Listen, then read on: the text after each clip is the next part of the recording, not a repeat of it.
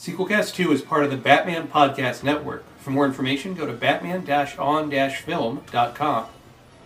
Should you escape us, Dracula, we know how to save Miss Mina's soul, if not her life. If she dies by day, but I shall see that she dies by night. After the credits roll, there's always more to tell. Especially when the video sales are doing really well. From Shock Treatment to Jason X to Police Academy 6. This is Sequel Cast, and they are unsurpassed at following a franchise until the bitter end. This is Sequel Cast, and your hosts have asked that I inform you that the show will now begin. Hello and welcome to Sequelcast 2. With me, we have a guest that you've heard on the show a lot, whether you've realized it or not. He's been doing our theme song since almost the very beginning. It's been, like 10 years now? It's hard to believe. Mark with the C, welcome to Sequelcast 2. Hello, and thank you. And I think this is the first time that I've spoken on the second coming of Sequelcast. Is my memory right on that? Yeah, you're correct. The second coming, simply called Sequelcast 2 because we're a bit cheeky here. It has been around for about 2 years, and Right. I think we've both been respectively busy trying to work things out. But when I noticed you had a lot of things going on, it just seemed like a good opportunity to do a quick little conversation, interview, discussion, whatever you want to call this, because it looks like you have a few things all coming out on or around December 6, 2019. You have a 2 CD or 3 record set called Maybe It'll Be Good, The Best of Mark with the C. And you also have a book with the same name and a podcast you've been working on where you get interviewed about the discography on your career, kind of the flip side of your discography podcast, in which you look at various artists' complete work, album by album, more or less. You just did my job for me, and thank you so much for doing that. You nailed it. You got all of them. The only thing that I don't think that you mentioned, well, I know that you didn't mention it because I haven't said anything about it. Coming out next week is going to be a form for those who are interested in helping me host non-traditional tour dates. That means no actual venues are eligible. Because to celebrate 20 years, I've done things in a very me kind of way, and I don't tour. I'll go out for the occasional show here or there if someone in, Montana wants to, if there's a cluster of Mark with a C fans that are just damned and determined that I'm going to end up there. I love doing that. But, the touring circuit grind and sleeping in the back of a van and like next to the dog water and the, the cat hair, that was never my calling. I was always write the song first, record it first. Touring is secondary. That was just how I worked. So there's going to be a chance for fans to jump in, and I might be coming directly to you, but more on that later. But yes, that would be the only thing that you didn't mention. And the only reason you didn't mention it is because you didn't know.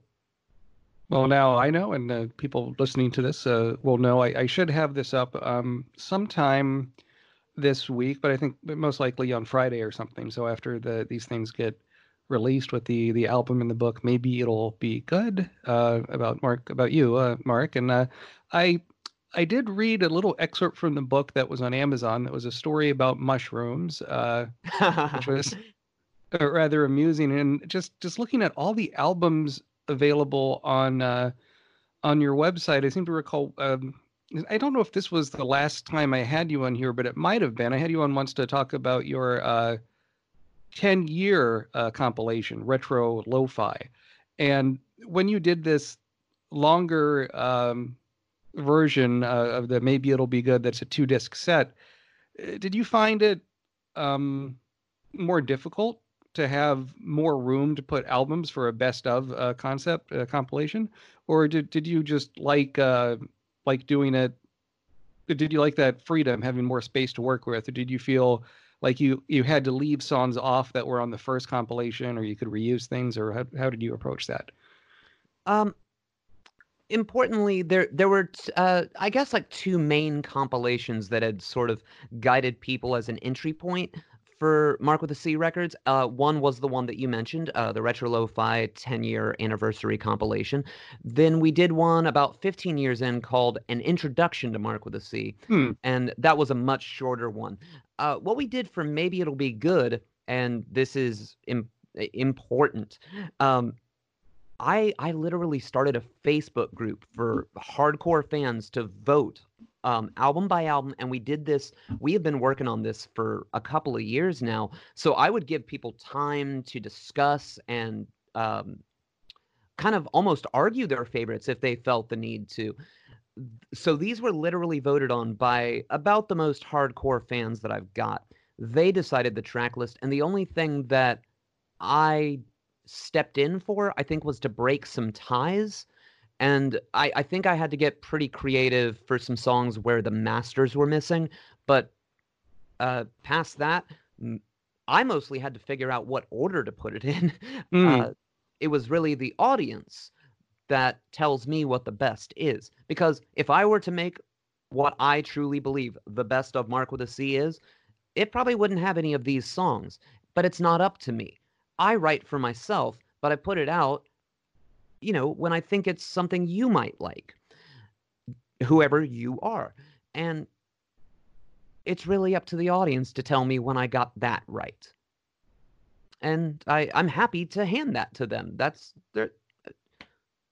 Why? Otherwise, I'm basically just making a playlist and going, here you go.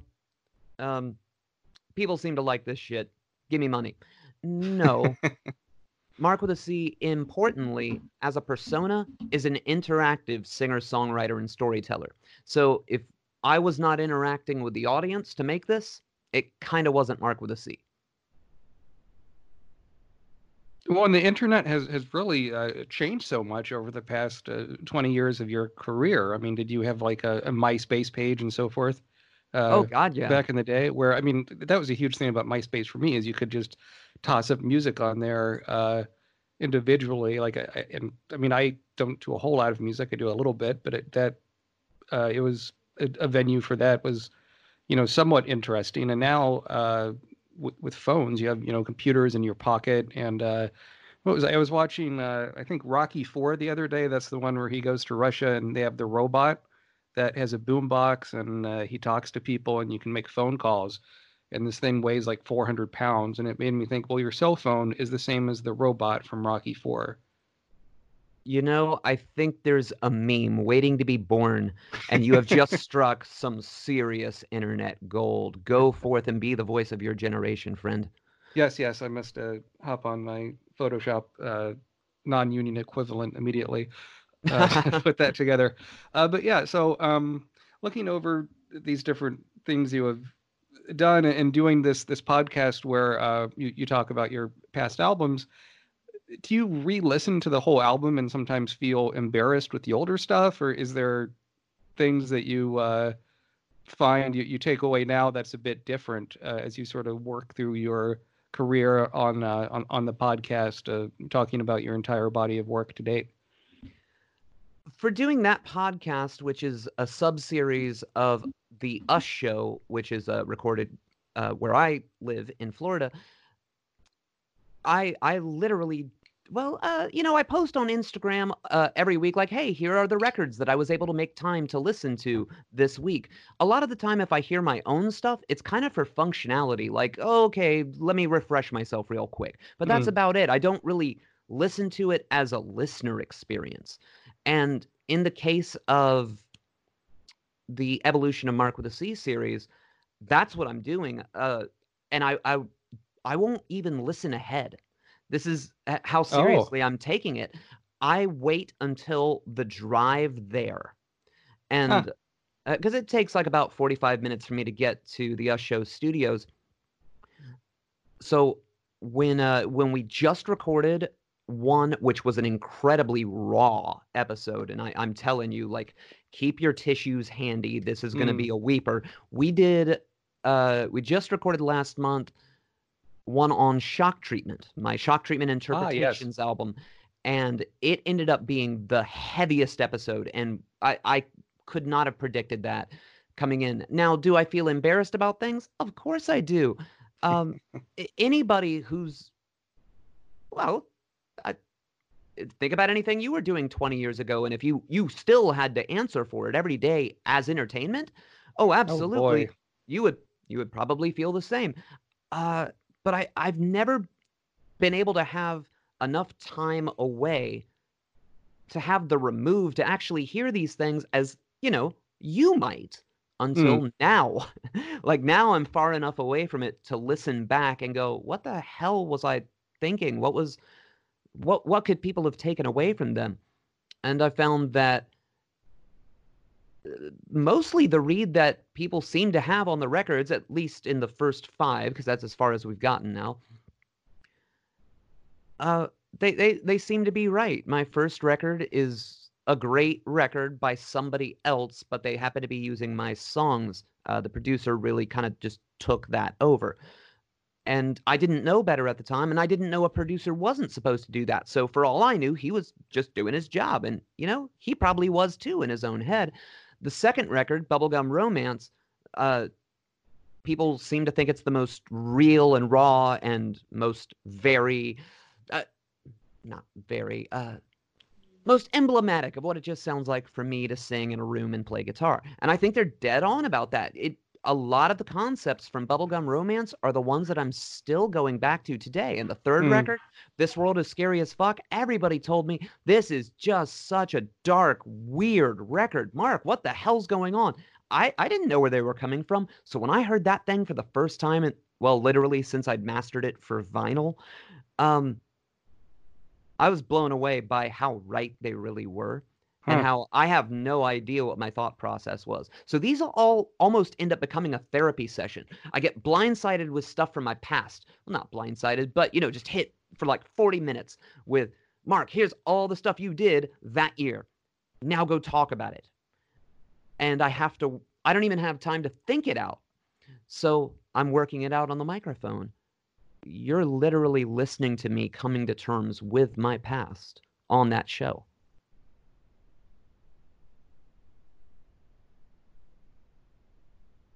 It's great stuff. It made me think of you were saying earlier, you kind of do your music, you put it out there, then people interpret it or consume it or have their own reaction to it, which is of course often different than whatever you had in mind when you recorded it or mastered it or whatnot.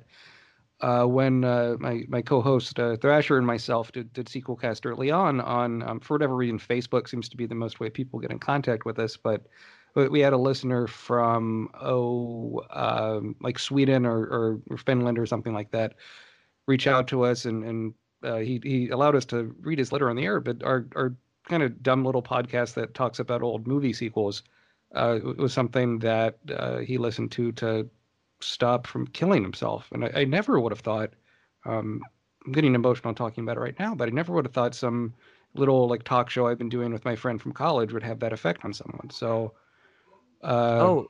friend, listen, I can relate to that. And yeah, importantly, I just want to, this probably isn't what you signed up for when you brought that up, but what you're doing with your podcast, it matters. If there, no matter how niche, how niche anything is, there's an audience, and anything with an audience ought to have a platform. Period. You're always free to turn away unless, we're really as Orwellian as it seems to be going. But right now, you still have the ability to look away, and you've got the ability to look for very specific things.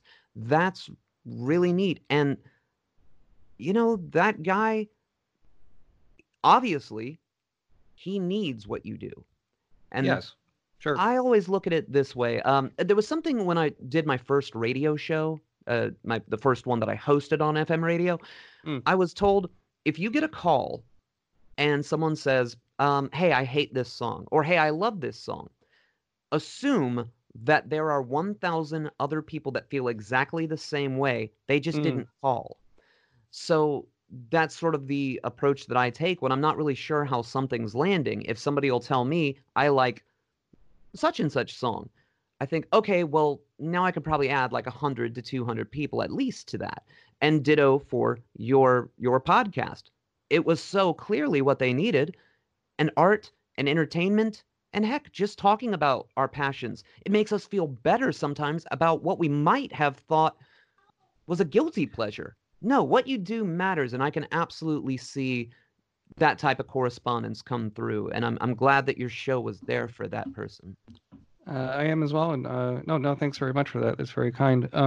So as it looks like the length of your book, at least according to Amazon, is a few hundred pages. I finished a book myself over the past year or two, and it really struck me that it is a real discipline, and it's different than doing something like, say, writing an essay for school. And as you sort of mentioned on music is therapy, or listening to your old stuff is therapy. I'm sure writing it is your book as well. Maybe it'll be good. Probably brought up a lot of memories and things that was probably pretty intense at times. Oh, absolutely. But it wasn't as concentrated as one would think. I believe I started the book. I was writing it probably 2014, and I wrote until I caught up to the present, and then the second portion of the book goes into I kept literal daily diaries. Oh, great. So because nobody I've said this in a number of other interviews about the book, but it still stands. People at my level, where we're just culty DIY musicians, and some folks hear us and go, "What does anybody see in that?" Well, our stories never really get told past just being a weird culty DIY performer or artist. And very, very rarely do people understand just how deeply an outsider DIY musician has to live their art if you've ever heard of it.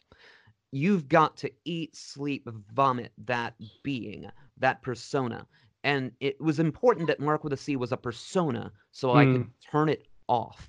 So I could go back to being Mark Sardorius, human being, private citizen. And I was going through it during writing the book, legitimately having to vomit it onto the page, whatever was distracting me from getting to be Mark with a C that day. The book was going to be probably around 2,000 pages. We just edited that diary way down. I think the diary begins in 2015 and it ends in April of this year. That's great. I've been considering doing a diary, and I think I probably should. Maybe with the new year or something, I'll pick it up and start then. Because I've been reading some of people I enjoy. Michael Palin, one of the actors from Monty Python, has like 3, 600-page volumes, sort of excerpts from his diaries from the Python days all the way to his travel shows on the BBC. And what I read that was quite bizarre was Isaac Asimov did these 2, 1,000-page Colossus memoirs that are really just diaries, but it gets so specific as he says day by day what he argued about with his wife on that day, or exactly how much money down to the penny he earned in royalties that month. And that I don't know, just that those people would choose to write about their lives in such different fashions. It almost feels invasive, like you shouldn't be reading it, but at the end they decided to publish it. And I assume with diaries, everyone writes it a bit differently. Yeah, it does get incredibly specific like that at points, but not really with the money, because, well, I don't have any. But that said, it gets incredibly specific to there's a song that's on the last full-length studio album of original material called Obscurity. The song's called Your Goddamn Birthday. But in the book, you actually find the date that I found this old recording and turned it into another song, and then you sort of watch the progress of me going, I've still got to finish that birthday song I found. And it can be that specific, but maybe not about stuff that anybody wanted to know. And that's why the story kind of needs to be told. What anybody else's favorite stuff is, I can't really answer for. My job is just to produce it and get it to the point where I think I like it. That's the most important part. I have to like it. So anything you've ever heard from me, at some point, I thought it was a good idea. Yep, even those early ones. But you live, you learn, you write books to say, I've changed, everybody. Or just to have some catharsis, to let people know what was behind the recently in the last decade, there was a song that came very early on in my career, but it sort of built up steam and like a following of its own. This song called Music Can Heal. And honestly, I've been going through it like everybody else has in 2019, but just being able to have this type of catharsis, just having this outlet where I don't even have to release anything if I don't want to, but I can just pick up my guitar, and that's considered going to work. If I didn't have that, you and I would not be talking right now because I would not even be here. Music can't, it not only can heal, it is healing me. Just the fact that I get to do it at all, let alone listen to other people's great music, it's like the best privilege ever given. Yeah, there's the author Stephen King has a quote from his memoir on writing. It's something along the lines of, life is not a support system for art, it's the other way around. And absolutely. Yeah. And it's hard to put it better than that. I suppose I should bring up a movie or two, since this will end up interview will end up on my movie podcast. Have you seen either the recent biopics, Bohemian Rhapsody or Rocket Man? I have not seen Rocket Man. I did see Bohemian Rhapsody. What did you think of Bohemian Rhapsody? I think they did an absolutely outstanding job making Wembley Arena, when you were looking at the audience, feel very real. That's my review. Yeah. I think that I was glad I saw it in a theater for the sound mix, especially in those Live Aid scenes. I thought was very strong. And the version it tells of Queen's story is, if you've read any biographies or seen a VH1 Behind the Music or something, is fairly ridiculous at times. But if you like, but if you enjoy, sort of a more Broadway style musical, you might like Rocket Man more when you get around to seeing it. I certainly did. Well, I'm absolutely interested in seeing Rocket Man. With Bohemian Rhapsody, I'm actually much more into Queen than Elton, and no knock against Elton. That's just where it sits in my personal pantheon. With Bohemian Rhapsody, I was gobsmacked that they would, one, make Roger Taylor get mad at Freddie for going solo when Roger Taylor went solo first. Yes. And secondly, come on, are we really just going to literally whitewash over the fact that the whole reason Queen ended up at Live Aid was kind of to cover their ass because they went to Sun City and crossed apartheid lines for a paycheck? Really? We're just going to leave that out and we're going to pretend Queen broke up? We're going to do that too? We're going to do all of those things and pretend they happened. Wow. So it's a wonderful story. I just wish it was Queen's. Yeah.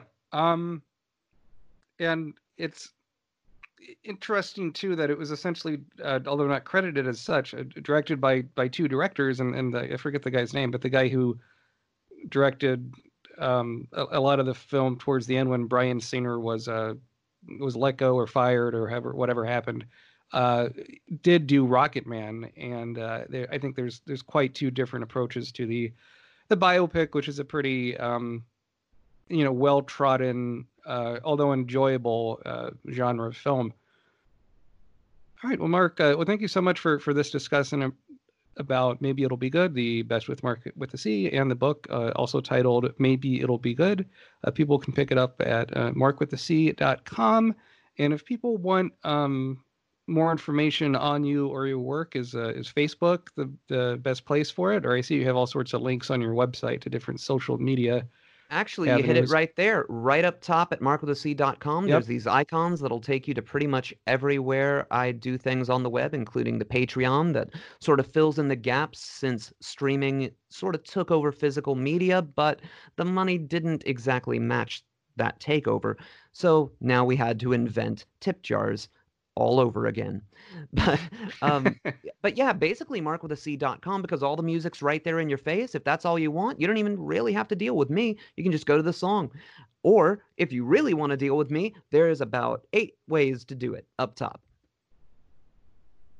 Fantastic. Well, thank you so much for doing this interview, Mark. It'll be a pleasure. I'm sure we'll do one again at some point in Thank you the for having future. me, and thank you for doing what you do. Oh, you're welcome. Thank you so much for the theme songs and the music you did for the Frankenstein's Bastard Daughter video game all those years ago. It really means a lot to me. The fact that you commissioned me to do it means a lot to me. Stuff like that keeps me going as well. We'll just be a mutual appreciation society, Matt. Absolutely. Yeah. And in fact, it's funny you mentioned Shock Treatment being emotional when you talked about that album. That's the first way I stumbled upon you, was a link to those covers and I think much more lo-fi version several years ago. And I said, well, I'm doing a podcast like this guy's music. Maybe he'll do, we can work out something. And we have, and we're talking all these years later still. So, yep. Thanks again. And I will put a link to the album and the book in the show notes. Awesome. Well, thank you so much for having me on, and enjoy the rest of your time on this episode of Sequelcast 2. Yes, I was going to say likewise, but that makes no sense. Okay. Good night. Sure. I was just trying to give you a great outro. Yep. I'll cut this. More Wolfbane. More effective than Wolfbane, Count. Indeed. Hello and welcome to Sequelcast 2, a podcast looking at movies in a franchise one film at a time. I'm your host, Matt Bradley Shergi, and with me is William Thrasher. The creatures in the mountain. Children of the Night, what podcast they make. Yeah. We were talking about, 1931. This is, I think, a record, the oldest film we have covered for Sequelcast 2, and I think Sequelcast in whatever flavor you've listened to it in the past. Yeah, I'm not sure I think the oldest thing we looked at in the past was Planet of the Apes. Yeah, because that is older than Chinatown. I believe you're right. We typically stay within the 70s to 90s wheelhouse, although the sequels take you sometimes more recently. But that's all a good point and very interesting. Yeah. So, we'll see how this does. This is a belated Halloween monster, start of a monster series looking at the first 3 Dracula pictures. But it's an exactly Universal. on time Thanksgiving series looking at the Dracula pictures.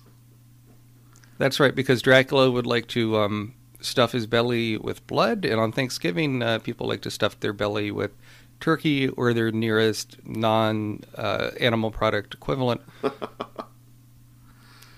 So I am so happy to finally be doing a Universal Monsters series. This is something I've I know. wanted to do since we began. Yeah, we've talked about this for years. I have my collection back in my possession, finally, after being buried in a warehouse that took 10 hours to figure out where it was in several trips. I don't know if you've had stuff in storage, but it's a pain in the ass, because it seems like you put away the thing you think you won't need, you will need. And it's like a game of Tetris or something, trying to get stuff out.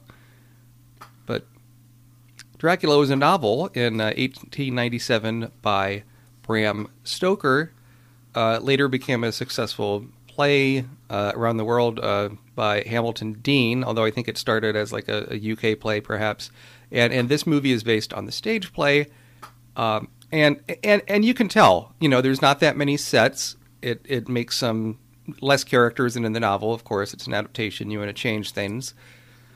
and it made Bela Lugosi a star. He played this on stage.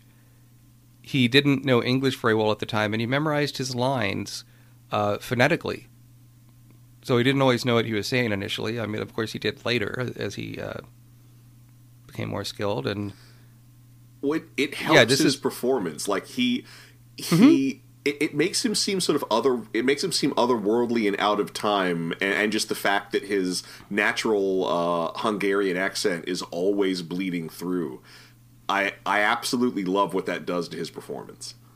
I mean, Lugosi is what makes this movie.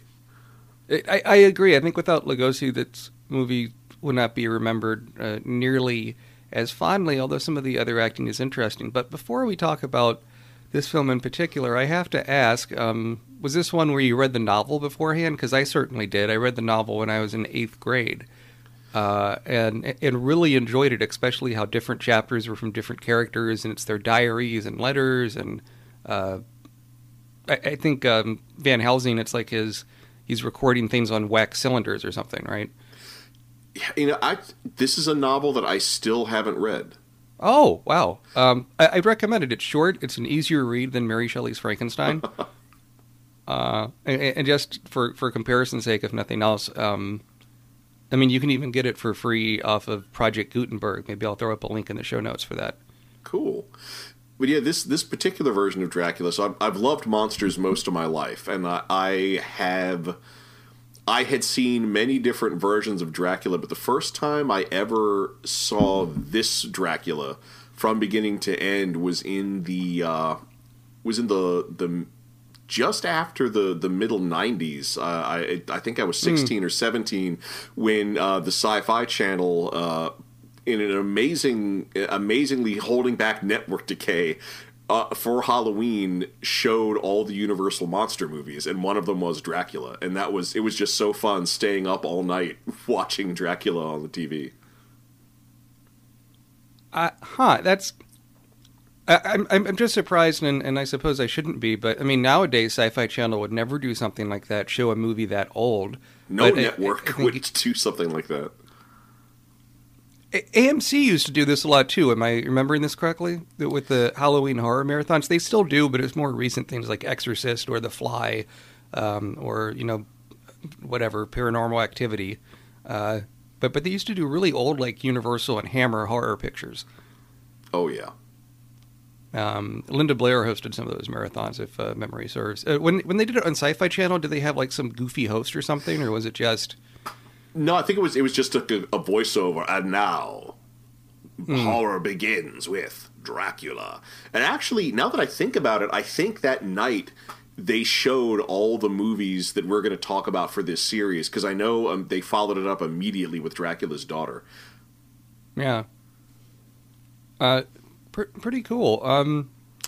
Yeah, the first time I saw this Dracula film I had mentioned before, I had read the book when I was, like 13, 14, thereabouts. I think specifically I read the novel because I had read before that Anne Rice's Interview with the Vampire, and then kind of wanted to see, not where it all started, because there is vampire in literature before Dracula, but I think Bram Stoker's Dracula is the most famous, the first example of like vampires really popping in pop culture, if you will. But I had recently had a DVD player when I was, I think, a junior in high school, and that became a hobby that still continues to collecting movies. Eats a lot of money.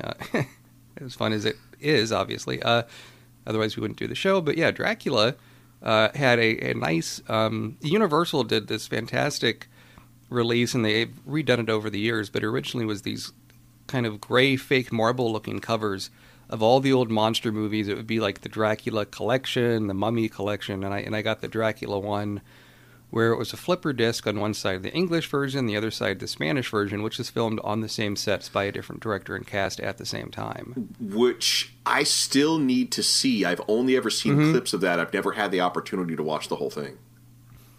Yeah, the Spanish version of Dracula filmed on the Universal lot is really good, and I think it has better camera angles, more clever camera work. In fact, Well, it's either on a commentary or a documentary. On the DVD, they argue that the ideal version of Dracula would be the Spanish version with Bela Lugosi cut in there as the titular vampire. Before we dive into this film, I'm also wondering, like, what's your favorite Dracula? Because this Dracula is one of the most filmed stories of all time. I think you'd be hard. There's Dracula, there's Frankenstein, there's Peter Pan. There's the Bible, and that's kind of it. Well, yes. Yeah, of course. Yeah, sure. The Bible has been filmed in many different versions. But you want to talk about some of the most... Sherlock Holmes, I think, might be up there for most adapted character from the page to the screen or the television. But do you have a favorite Dracula out there? Because there's so many. It is hard to say. Like, part of me wants to just go by default say Christopher Lee, if only because he was the Dracula that I really, really grew up with. But I don't know. I mean, there are too many Dracula actors to pick from, and most of them all have strengths that are really, really good.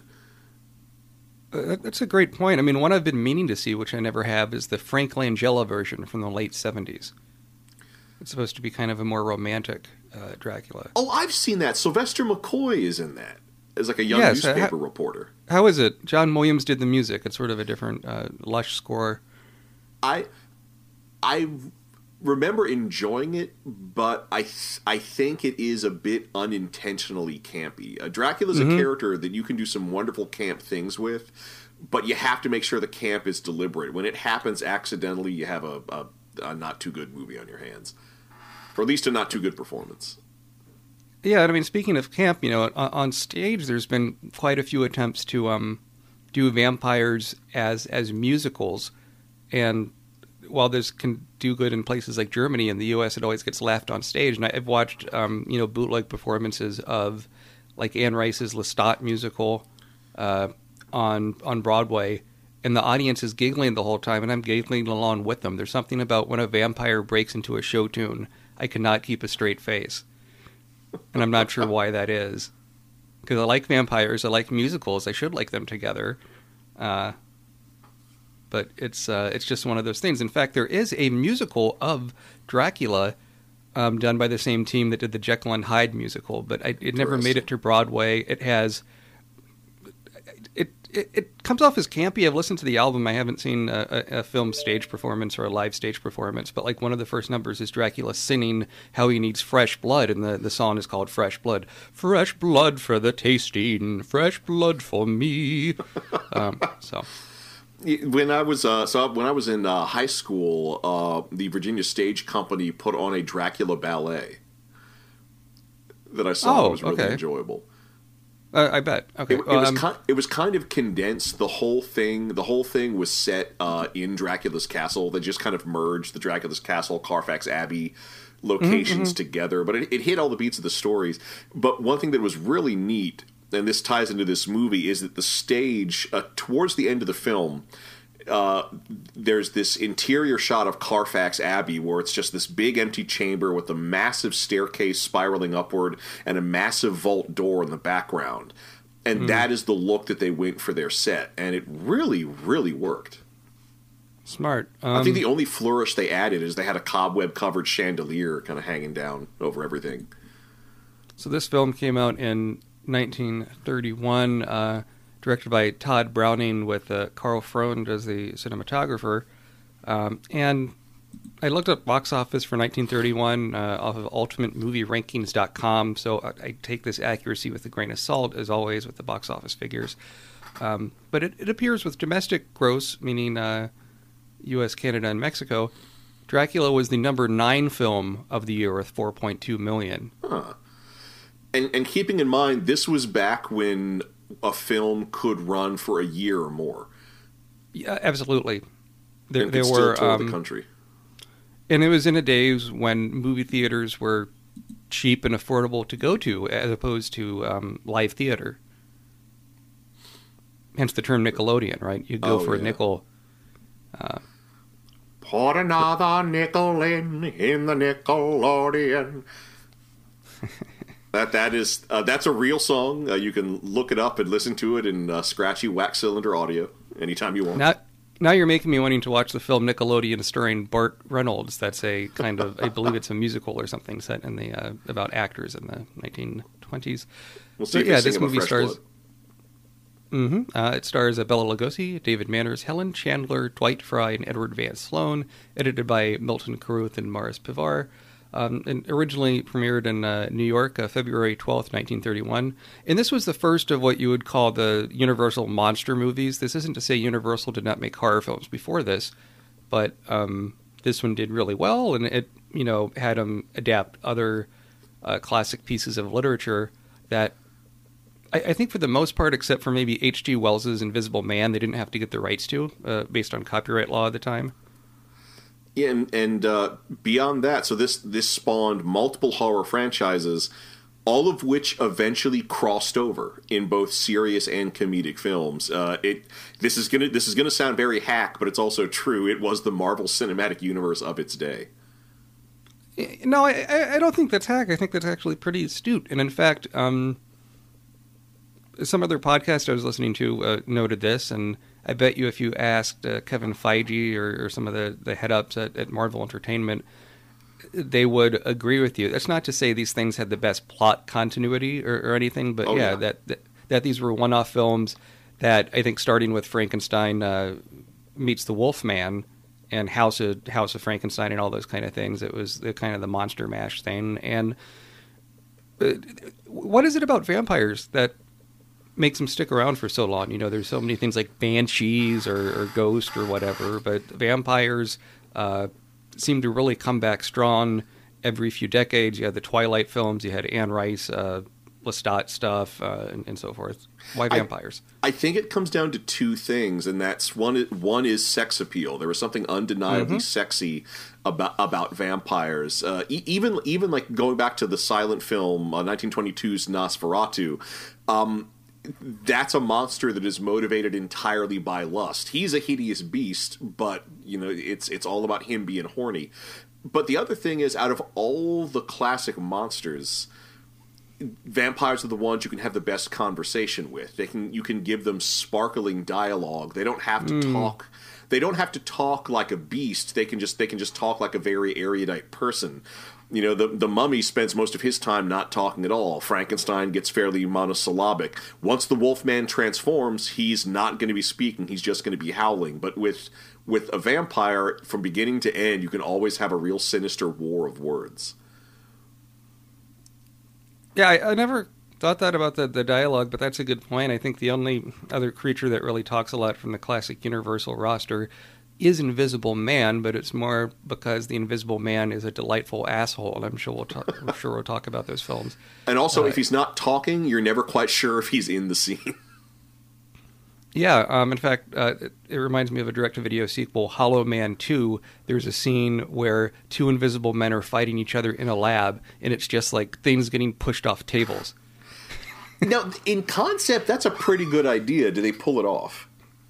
Not really. They don't have the budget to quite do it appropriately. And in fact, there's a new Invisible Man picture coming where it's almost like a metaphor for a bad boyfriend or something. That looks quite interesting. But yeah, back to Dracula, this film.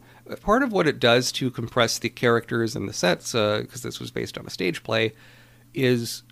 in the book, in the beginning, the character that goes to Dracula's castle is Jonathan Harker, but here it is Renfield. And I think that's a change that makes a lot of sense, because Renfield is just this random crazy dude who becomes Dracula's, I don't know if familiar is the right term, but is kind of like buddy. Thrall is the yes. Standard industry term. Okay, there you go, his thrall. But here that you make Renfield the guy in the beginning who first meets Dracula, I think is a really smart change, because you get to see the character, completely change in his mannerisms and gives him a bit of an arc and more to do. And frankly, and I thought this about the book, I don't think this movie ever gets better than the beginning at Count Dracula's castle. Well, there are a lot of things going for the movie at the beginning. One thing that I love, and this is totally it's something you have to think about, is that this movie was made on the cheap. Mm-hmm. And I and the limited number of sets certainly helps with that, but there is virtually no music in this movie, and all the music that it does have is repurposed. So the movie begins with the somber tune from Swan Lake.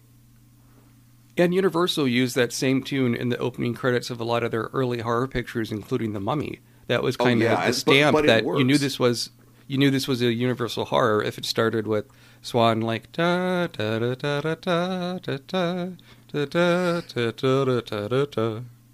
But one thing I love is we get some great shots of, like, you know, this desolate old European countryside, you know, and Renfield, you know, he meets the superstitious villagers. And one thing that I absolutely love, so many modern horror movies play it coy, even when it's a monster that we've been watching on film for 100 years and know all the shtick to. And something that I absolutely love about this movie is the superstitious villagers lay it all out on the line. You are told in the very first scene, Dracula's a vampire, he can shapeshift, he drinks blood. They explain everything about Dracula. Nothing comes as a surprise. It is overplaying the exposition a bit, but I guess, like, in the context, like, it feels natural. I don't think it feels forced, because he's a stranger in a strange land. Renfield is kind of the audience surrogate in the beginning of this film. You're just like him. You don't know what he's getting into. But, you know, he takes the cross they offer him, but does ride on to Dracula's castle. There's this lovely scene where the village coach takes him to the crossroads, which is great imagery, where he's going to meet the coach from Castle Dracula. And two things I like about it is, one, the driver of Dracula's coach is Dracula in disguise, which is a fun bit of imagery. But the other thing I love about it is that when the village coach stops, the driver just throws his luggage out of the side and peels out of there. It is almost comical how terrified he is and how little time the coachman wants to stay on the mountaintop. Well, I love the shot where Renfield gets into the second carriage to complete the journey to Dracula's castle. He takes a peep at the driver, and there's no driver there, just a bat flying above the horses. Yeah, and it is the bat effects in this movie. They are cheesy, and in fact, they could be coming right out of a stage play. But I do find something charming about that. I have, as I've, you know, developed my tastes as a film viewer, I really do have a fondness for special effects that ask the audience to use their imagination. You have to consider when this was made, I think, going into it. But yeah, I find that the bat effect makes me laugh every time, and I'm not laughing at the movie, I'm laughing with it. It's a pet peeve of mine is when people watch an old movie and they giggle the way through and say what a piece of shit it is, because I think you love it in spite of its, or maybe because of its eccentricities. And you have to buy into the magic that they're selling, buy into the world. When he gets to the castle, just the epic look of everything in the castle is offset by some things like armadillos. And yeah, there are possums and armadillos on these sets. And I've often wondered about that, because I've heard rumors that there was a miscommunication in the script, which is why those are the animals that are present. I've also heard that was just a Todd Browning flourish to put two New World animals in a very Old World setting to create this kind of schism. Although I will say this, like, the possums, it takes you a moment to realize they're possums. They do look like giant monstrous rats when you first see them.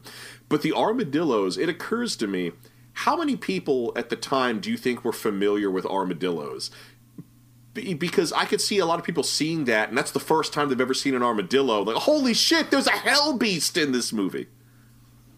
I mean, if you're from, the Texas area, I assume you would have seen armadillos before. But otherwise, it's a pretty weird fantastical looking creature.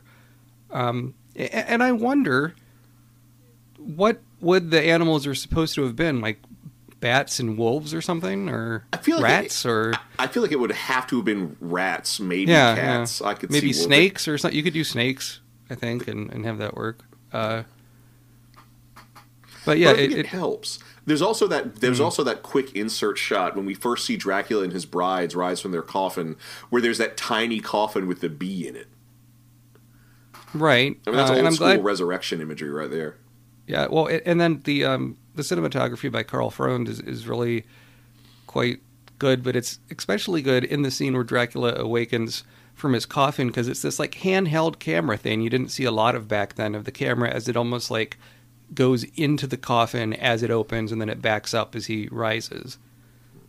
When Dracula is filmed in close-up, they always have light shining right on his eyes, just illuminating that part of him to make him look more otherworldly. It's an effect I love, and it's an effect you almost never see. I think they reproduced that a bit in the 90s with Francis Ford Coppola's Bram Stoker's Dracula, and it was used with Morticia in the 90s Addams Family movies. But it's a great effect that I wish was used more. It's a good effect. It's simple. I mean, it looks like it'd be annoying for the actors because you have bright lights in your eyes. But if you have any theater experience, you're used to being blinded constantly with the good old stage lights. But it's great seeing Dracula as he first interacts with Renfield. I mean, Lugosi commands the screen. You can. Strangely enough, the magnetism that made him really inhabit the part when it was a play really does carry over to film. It does, and I like that you never find out what the three women in Dracula's chambers, what their names are, what they're doing, but they're still, it's just very creepy with their movements. I mean, in the book, and it's portrayed as this, I believe in Bram Stoker's Dracula, I haven't seen that in quite some time, but it's basically like they're having sort of like an orgy with him, or all giving him a blowjob or something. Like, it's pretty risque stuff. Here, the women just kind of approach him, and it's more implied. Yeah, after Renfield arranges Dracula's papers for purchasing Carfax Abbey, there's this scene where he opens a window and he passes out. He sees a bat, and it's unclear, does Renfield pass out from fear, or has the bat mesmerized him? But once he does that, Dracula's brides come out. There is something very ethereal and otherworldly on him. They're clearly going to devour Renfield, but Dracula sends them away because he needs Renfield alive. It's worth noting the whole reason Renfield goes to Dracula's castle is to help finish a land deal, because Dracula wants to purchase Carfax Abbey in London.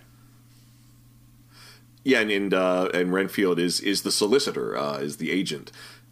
There is some neat stuff in here, because Dracula's showing off the castle. He feeds Renfield a meal, and there's that great moment where Renfield accidentally pricks his finger on the sharp end of a paperclip, and just like the way Dracula sort of puffs up and starts leaning in, and you even get a shot of Renfield's bloody finger, which I feel like this movie was made pre-code. I feel like that's something you would not see after the code had passed.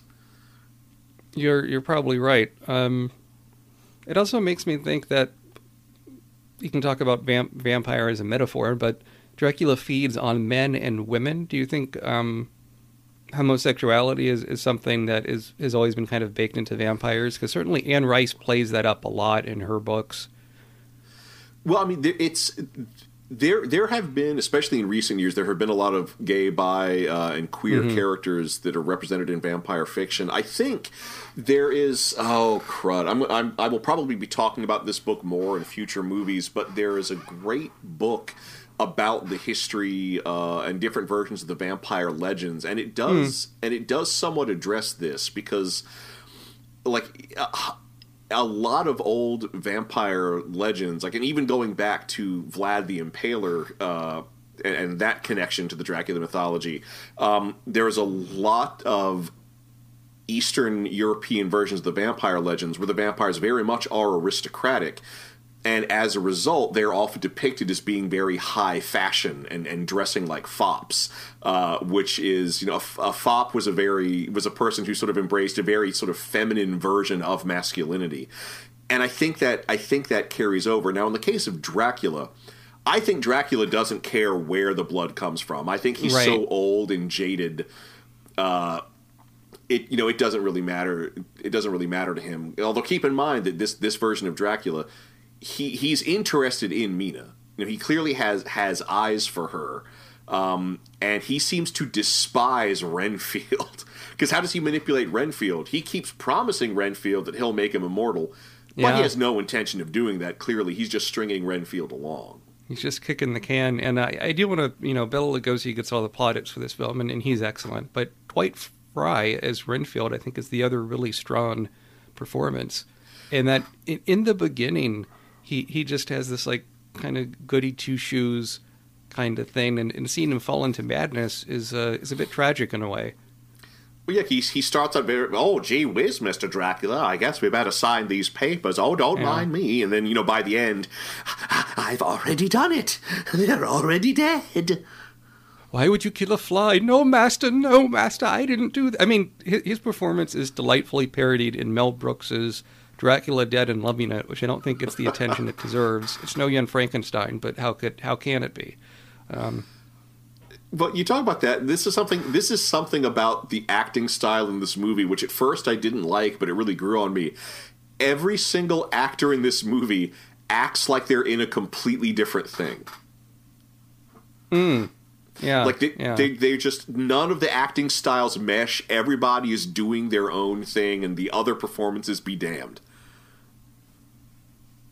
I think that makes it more interesting. I mean, the more naturalistic performances come from Mina and Lucy, and we should get into that part of the story. There's this bit kind of interlude that I really think you could make into a film by itself, where Dracula is aboard the Vesta along with Renfield, and he kills like everyone aboard, and you get this great shot of just the shadow of the captain impaled on the mast. Oh yeah, where he's lashed to the pilot's wheel, and not the that mast, shot the wheel, of the shadow. Mm-hmm. It suggests that this guy suffered a horrible, horrible death. And I can't imagine the time it took to get that just right with the lighting to make it so still. And it's wonderful. Your imagination makes you envision just the captain being in the worst state. Oh, but yeah, and Dracula's and this is something that you would think would come back, because when Dracula and Renfield are talking, he's like, oh, well, I will make arrangements for your luggage. I will only be taking 3 boxes. And you would think, oh yeah, 3 boxes, 3 coffins, 1 for each of his brides. Nope, they're all for him. And isn't there some importance about the soil being from the soil of his castle, or is that in the book? It connects to some of the older vampire legends, but as Van Helsing says, that the vampire, during the day, the vampire must sleep, and he must sleep in the soil of his homeland, which goes back to an old vampire legend that the vampire has to sleep in the same soil it was buried in. It's just 3 boxes of soil. So you got your box for sleeping, you got 2 boxes for backup. Which, I mean, if you have a plan, you always want to back up, because things can go sideways, and you need something to fall back on. Absolutely. But yeah, so Dracula is now in London. Renfield is committed to a mental institution run by Dr. Seward. We get some nice shots of Dracula roaming the streets of London at night and preying on different women. And that's another thing that modern audiences probably will come as a surprise. They flashed when the boat drifts into London's harbor. We cut to a newspaper clipping about the discovery of the boat, and they linger on that newspaper clipping. They give you time to read the entire article, because that's exactly what they expect you to do. And the newspaper clipping is a trope you don't really see too much, but it was in movies all the time, even leading up to the original Godfather, as a lot of those newspaper clippings. And I love this just struck me, but when Dracula is going through feeding on people, I wonder if it's almost kind of a shout out to Jack the Ripper. I could see it. There was something of a vibe like that. I mean, especially like him in his cloak and his high top hat. It is reminiscent of a lot of depictions of Jack the Ripper in media. So we get to a sequence at a London theater, and this kind of focuses on how high class, how rich everyone is. Dracula included, and we get to meet some of the other characters. We met Dr. Seward's daughter is Mina, played by Helen Chandler. Her friend is Lucy, played by Frances Dade. And her fiancé is John Harker, played by David Manners. And I think they're all, frankly, pretty bland. Well, they are, despite the fact that they're supposed to be Londoners, they're just general all-American kids. Yes. And you can also notice that in the book it's Jonathan Harker, and here it's John Harker, right? That's Americanizing the name. Yep. So that night, it's one of the classic scenes from the film. Lucy is sleeping, and Dracula comes in and feeds on her while she's asleep. And just the dread of the vampire going through the window and creeping up and going down for a late night snack. It's you talk about like kind of sexual energy. I mean, this is kind of the height of that.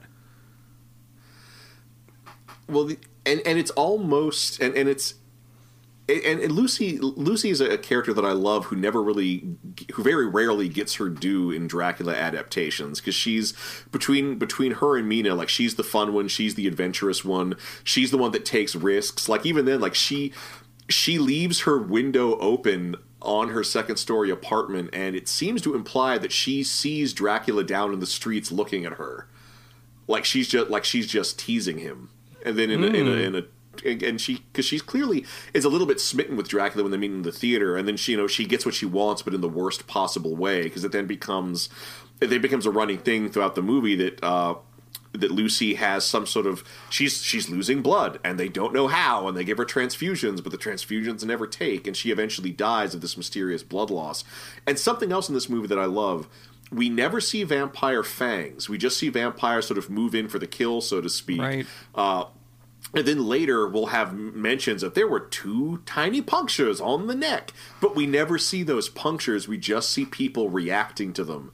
And I think that helps sell it. That is, I can't imagine what those punctures would have looked like given the special effects technology of the time. So the fact that we see people reacting to the punctures helps sell it. I like the way they exist in our imagination. Well, and I don't know if you've ever tried to speak even with plastic fangs in your mouth, but it's quite difficult to, and it's a problem in a lot of early episodes of Buffy the Vampire Slayer. If they get an actor that hasn't been practicing with his fangs, he'll sound a bit like a mushmouth or something, or maybe like a bad Sean Connery impression. Like it changes. You have to, just like if you're, in prosthetics, you have to move your face in a different way to make the fangs visible, to enunciate your words in a different manner, to accentuate the pointy teeth in your mouth. That's true. So there's no fang talking in this movie due to the absence of fangs. I mean, what would Bela Lugosi sound like with fangs in his mouth? I don't think it'd be less intimidating. I only drink blood. Well, I don't know what the hell that was. Chances are he wouldn't speak once the fangs come out. But it is neat, and like there's this wonderful, really creepy shot of Lucy on a hospital bed in this operating theater with the doctors, with Seward and the other doctors fussing over her, and there's all these presumably medical students in the gallery watching. And the way they move ever so slightly, like you can't tell who's an extra in the background and what's just like a stuffed suit to make it look like the theater's packed. But it really, like, they're just leaning forward like vultures. It's a really ghoulish scene. I absolutely love it.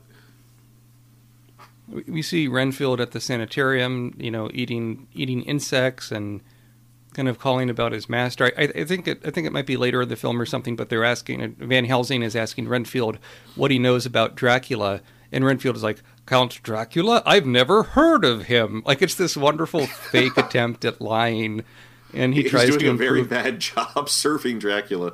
But Yeah. that's one thing about Renfield. You know, his performance is great. It's over the top. Renfield is constantly escaping from his cell in the sanitarium, and everyone is just so blasé about it. Okay, put him back. All right, Bog Eater, we best put you to bed.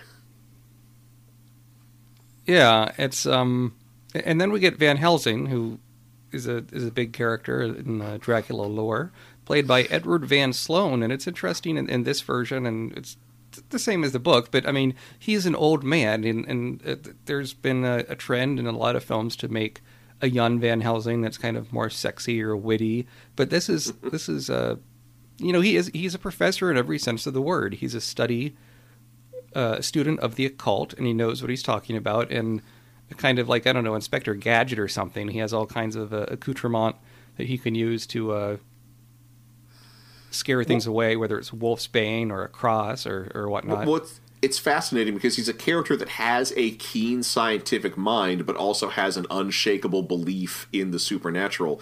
And they don't spell it out, but he's brought in, he's an expert in diseases of the blood, and so he's brought in to consult on Lucy's case. And there's even that neat scene where we see him testing blood and makes the fluid go clear. But you know, he's clearly from the old world and knows all the old world stories on vampirism. So like the moment he's like, okay, blood loss, puncture marks, okay, we got a Nosferatu on our hands. And I love that they use the phrase Nosferatu. Like, it's great. We get multiple words for vampires, all of which are valid. Definitely. Edward Van Sloan, I think, I'm not crazy about his performance either, but he at least does seem like a man who knows what he's talking about. And he's able to deliver the exposition and not be too dry about it. Well, it's also just great when he and Dracula eventually start facing off. It's neat seeing his acting shines when he's playing off of Lugosi. Yeah, I agree. When it's just him delivering exposition, it is a bit flat. So now that Dracula's had a taste of Lucy, he wants to go after Mina, and he bites her. And you have this wonderful thing of Mina like wearing a scarf and trying not to have people look at her neck and be a bit demure about it. Well, it's a great transformation because yeah. when we were first introduced to her, she's very shy. She's kind of a shrinking violet. She doesn't like creepy things or the night. But as Dracula starts feeding on her, she gets more brassy. She gets more talkative. She gets like more energetic. But then she also like she starts to like the night. There's even the part, oh no, I love nights and fogs and moonlight, and like it's great how strangely enough Dracula brings out the best in her. We do see in a scene where Dracula visits Van Helsing, and there's a mirror, and you don't see Dracula's reflection. And Dracula smashes the mirror and just like storms off. He's like, my mortal enemy, mirrors. But at this point, though, Dracula, because it's the mirror that's in like a cigar case lid or cigar box lid, or a little humidor, and what I like is when he notices that Dracula has no reflection in the mirror, he, throughout the conversation, is showing people that Dracula has no reflection. So by that point, multiple characters have now undeniably seen something supernatural and seen how Dracula reacts to it when Van Helsing tries to make Dracula look at his own reflection. And that's what finally gets things moving to the climax. So, and one thing that which is a thread that the movie drops, is that Lucy rises from her grave as a vampire and starts preying on children. But aside from seeing Lucy once wander through a cemetery and having the Cockney orderly from the asylum reading the newspaper account of it out loud, and a really neat creepy scene where Mina talks about how at first she thinks it's a dream, but like Lucy keeps visiting her at night. Like, the movie kind of forgets that Lucy exists after that. You're right. And so when the final showdown comes, it's just Dracula has taken Mina to Carfax Abbey, so Harker and Van Helsing gird their loins, and they break into Carfax Abbey as well. Well, that helps really make the end of the film and the showdown. It gives it a bit of energy, a bit of oomph. The movie is less directionless. You know, they're going to they're literally storm the castle, as it were. But it's strange because it is almost very like matter of fact, because there's no showdown with Dracula. There's no keeping him somewhere until sunlight comes down. I mean, they literally do just wait for sunrise, and Dracula, who knows people are following him into his castle because he tried to lock them out of the crypt. He's just in his coffin, and so Van Helsing breaks up the coffin lid. Gets this piece of iron that Harker finds and just stakes Dracula off camera. Although we get a nice agonizing death rattle from Dracula, so it being off camera is not so bad. We do. Before that, we get a good scene where Renfield and Dracula are in the Abbey, and Renfield is like, "Oh, master, they didn't follow me. They didn't do this. They didn't do this." And Count Dracula just picks up Renfield by the scruff of his neck.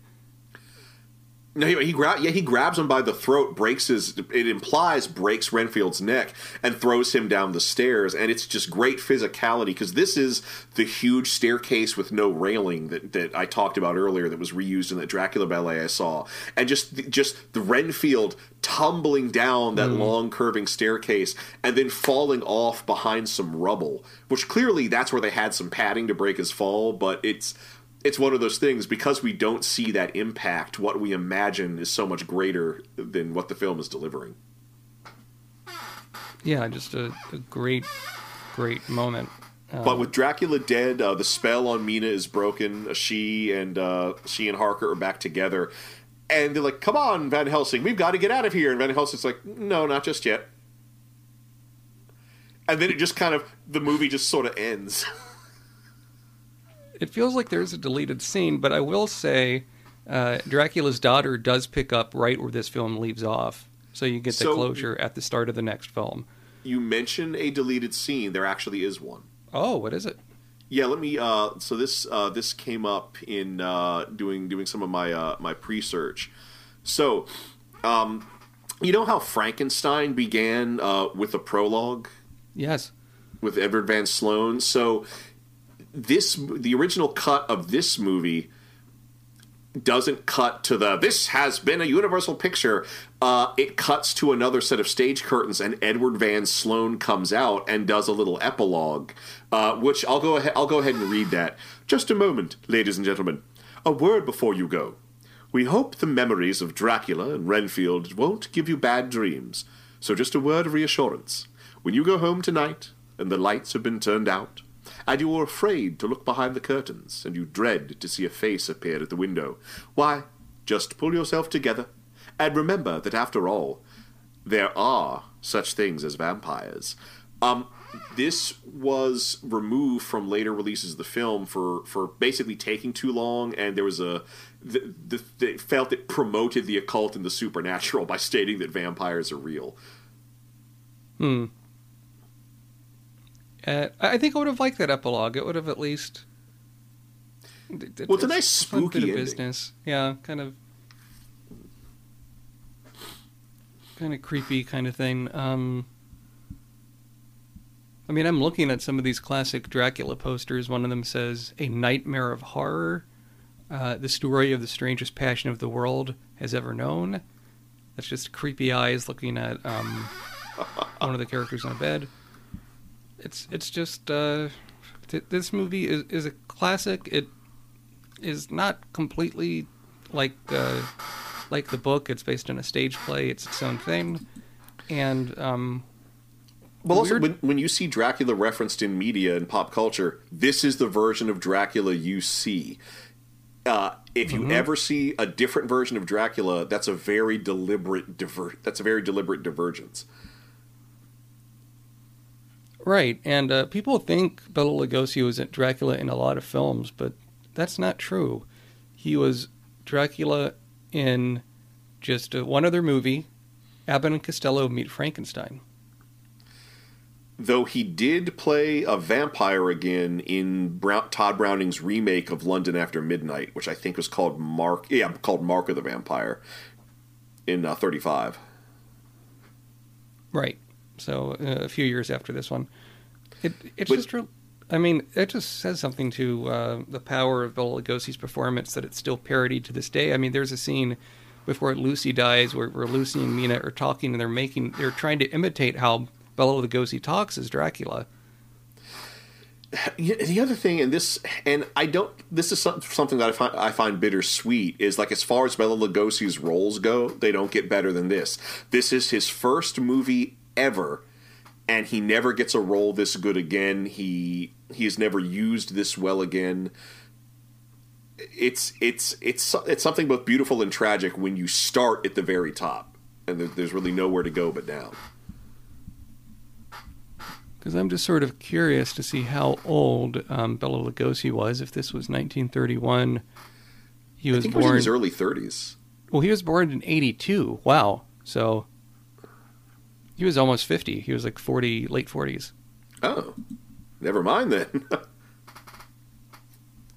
So that's quite something. I mean, kind of later in life, being famous for one film, and then it really did typecast him, and later he did movies with Ed Wood and all these things. So very, very interesting. On the DVD from 1998, the DVD producers commissioned Philip Glass to do a score performed by the Kronos Quartet.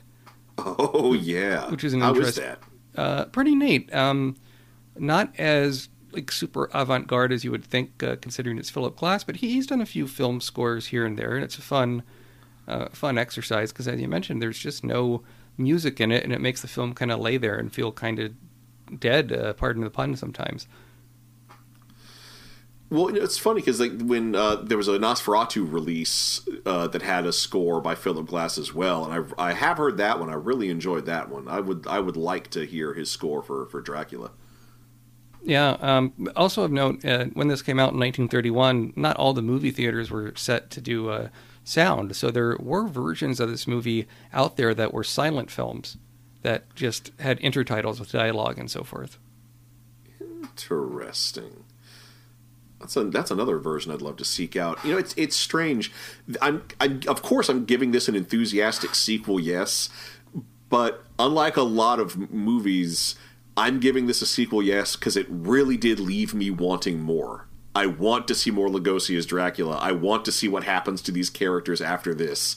You know, there are just some intriguing hanging threads, and I want to see how they would play out in another movie. I would give this a sequel, yes. I think, as you mentioned, it is a stone cold classic. That is actually a good movie, an entertaining movie. For my money, it doesn't get better than it does at the beginning at Count Dracula's Castle, but between Dracula and Renfield, I love those characters. I love them as portrayed in this movie, and despite the abrupt ending, it's worth your time. You should certainly watch it, and definitely go and read the original book by Bram Stoker. And as you mentioned, Thrasher, people should also seek out Nosferatu, which was kind of like a bootleg version of Dracula, where they changed some of the names. Yeah, it's flat out. It is flat out the story from the Dracula's novel, except they make the vampire hideous. And they call him Count Orlok, I think. Yeah, Count Orlok to obscure, like, no, this isn't Count Dracula, it's Count Orlok. Completely different count. In fact, Bram Stoker or his estate tried to get the film destroyed. And I'm glad they failed to do that. Yeah. Also, speaking of this kind of stuff, Shadow of the Vampire is a very good movie with Willem Dafoe, a fictional telling of the making of Nosferatu, in which the actor that played Count Orlok was, in fact, himself a vampire. Oh, yes, Max Schreck. Who was the name of Christopher Walken's character in Batman Returns. And that's our tie-in for Batman on Batman Podcast Network for the week. We've done our duty. Yes, so I don't think so yeah, sequel yes for this, certainly. And let's pitch a sequel. I had something in mind. I think the way this movie ends, it's kind of lame, and you don't really know what's going to happen next. But instead, I would do something I noticed a lot looking on Disney Plus. It's not quite a sequel; it's more of an interquel, a movie that takes place in the middle of a movie you've already seen, and this would be just more like almost like a slasher movie, but set on that boat when Count Dracula and Renfield are on the Vesta. It would be about Dracula and Renfield helping him pick off people, the crew, one by one, while still trying to navigate the choppy waters and reach London. And it would be called Dracula's Boat. Dracula's Boat. So that's my picture sequel. What about yours? So I really want to explore what happened to Lucy, because Lucy, as I said, Lucy's a vampire now, but that's it. So I guess presumably since she's fully transformed, Dracula being slain doesn't like make her mortal again. So my sequel is going to presume Lucy's still out there.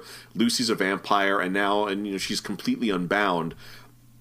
And the premise is Lucy misses Mina. So it's going to take place on the run-up to Mina's marriage to Jonathan Harker, and Lucy keeps appearing from her, to Mina. And the whole premise is, she doesn't want to be alone in undeath. She wants her best friend Mina to become a vampire too. It's like, you almost transformed for Dracula, transform for me. You have no idea what you're missing.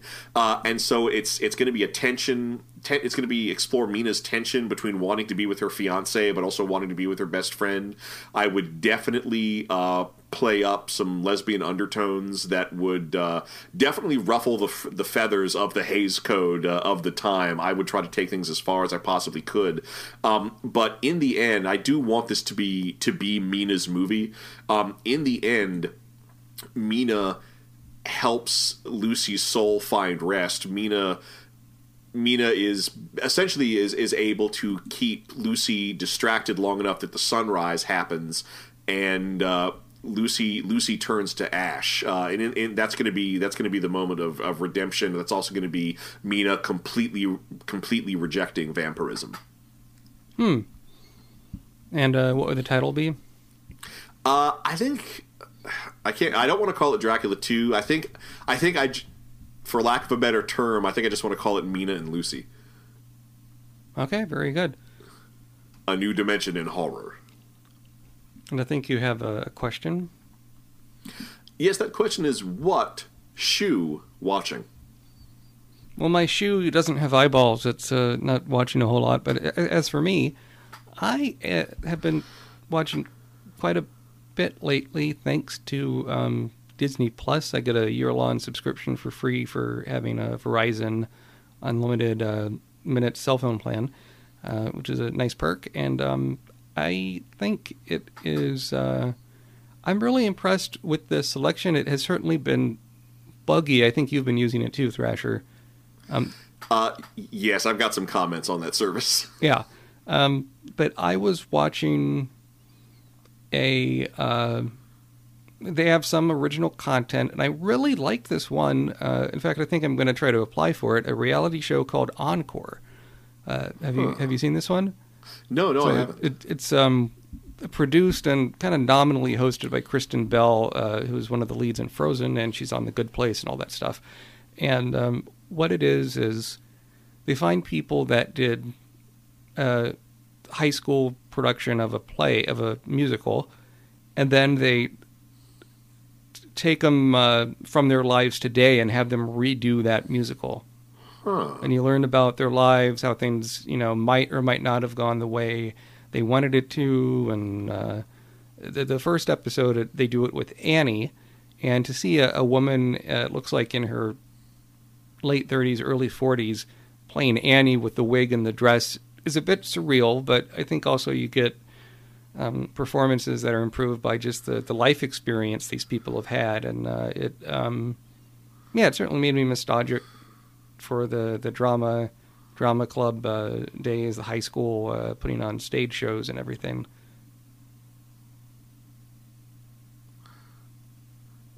That's intriguing. Yeah.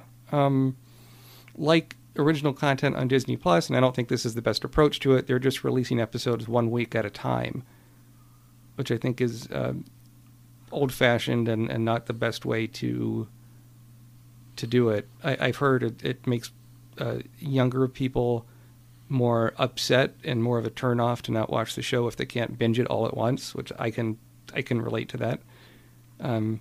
on the other hand, from the point of view of the studio, if let's say all the Mandalorian comes out, the new Star Wars show, someone could do a trial of the service, watch the whole thing, and then cancel it.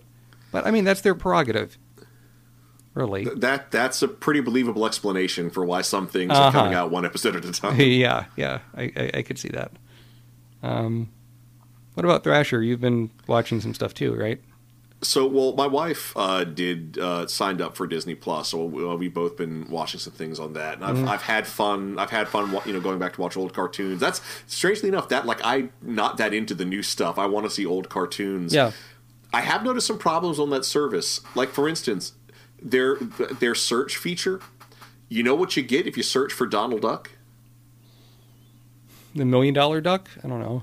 You don't get Donald Duck cartoons. Mighty Ducks? You get lots of unrelated documentaries and live action movies and things with maybe 1 or 2 Donald Duck cartoons way down the listing. Like, I feel like I want to watch those classic cartoons. You need to make that way more searchable. I have no idea how you get your search results, because invariably I never find the thing I'm looking for.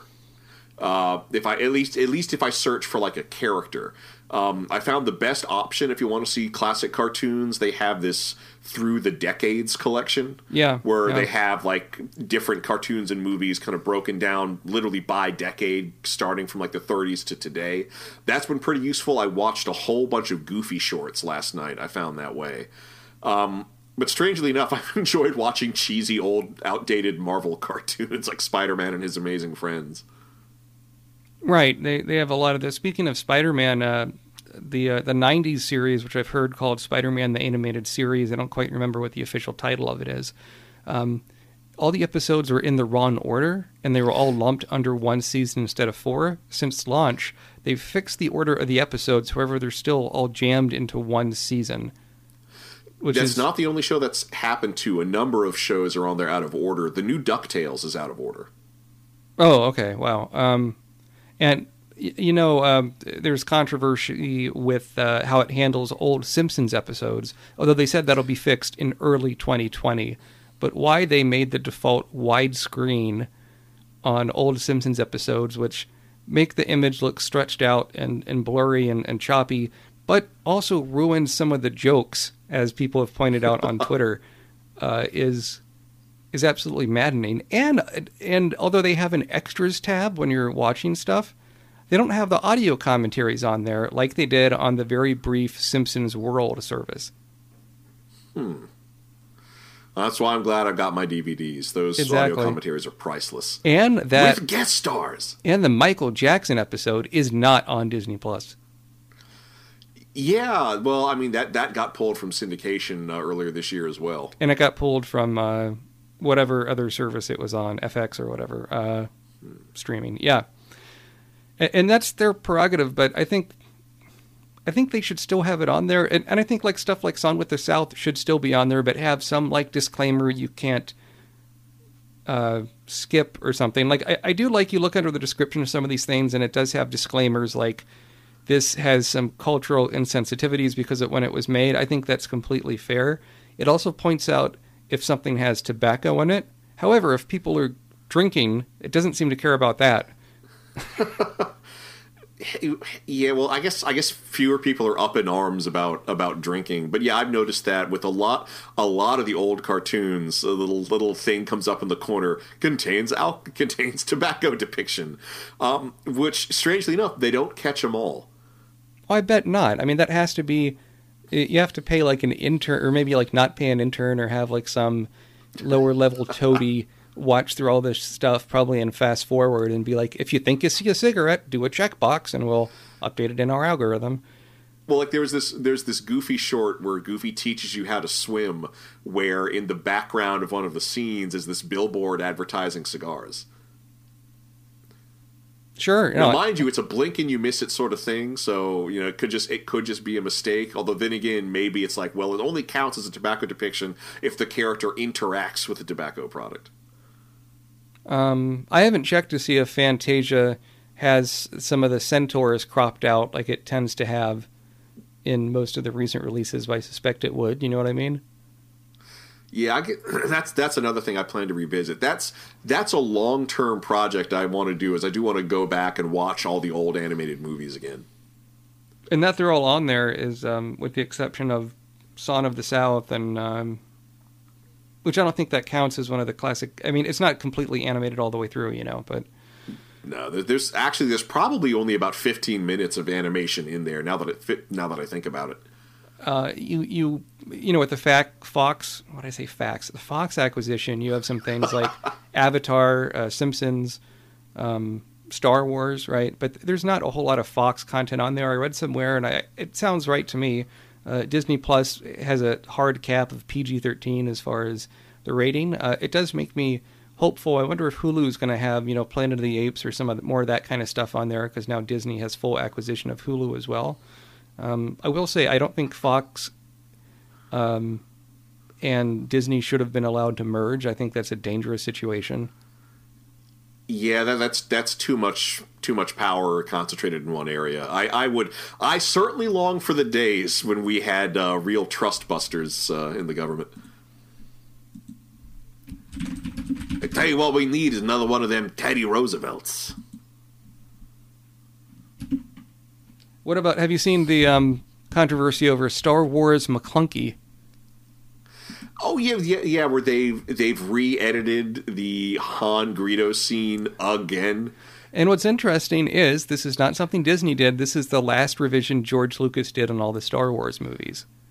Oh, so it's something that he was already doing when they bought it. It's not like another change that they did. He did one more pass on the first 6 Star Wars movies, meaning episodes 1 through 6, because at one point they all were going to be converted to 3D and released in theaters as the 3D versions. The only one the public saw at large was The Phantom Menace, which didn't do nearly as well as they wanted it to. So they kind of... But they did do 3D conversions for at least the prequel trilogy, and in fact screened 3D versions of at least Attack of the Clones at like Star Wars Celebration Europe or something. I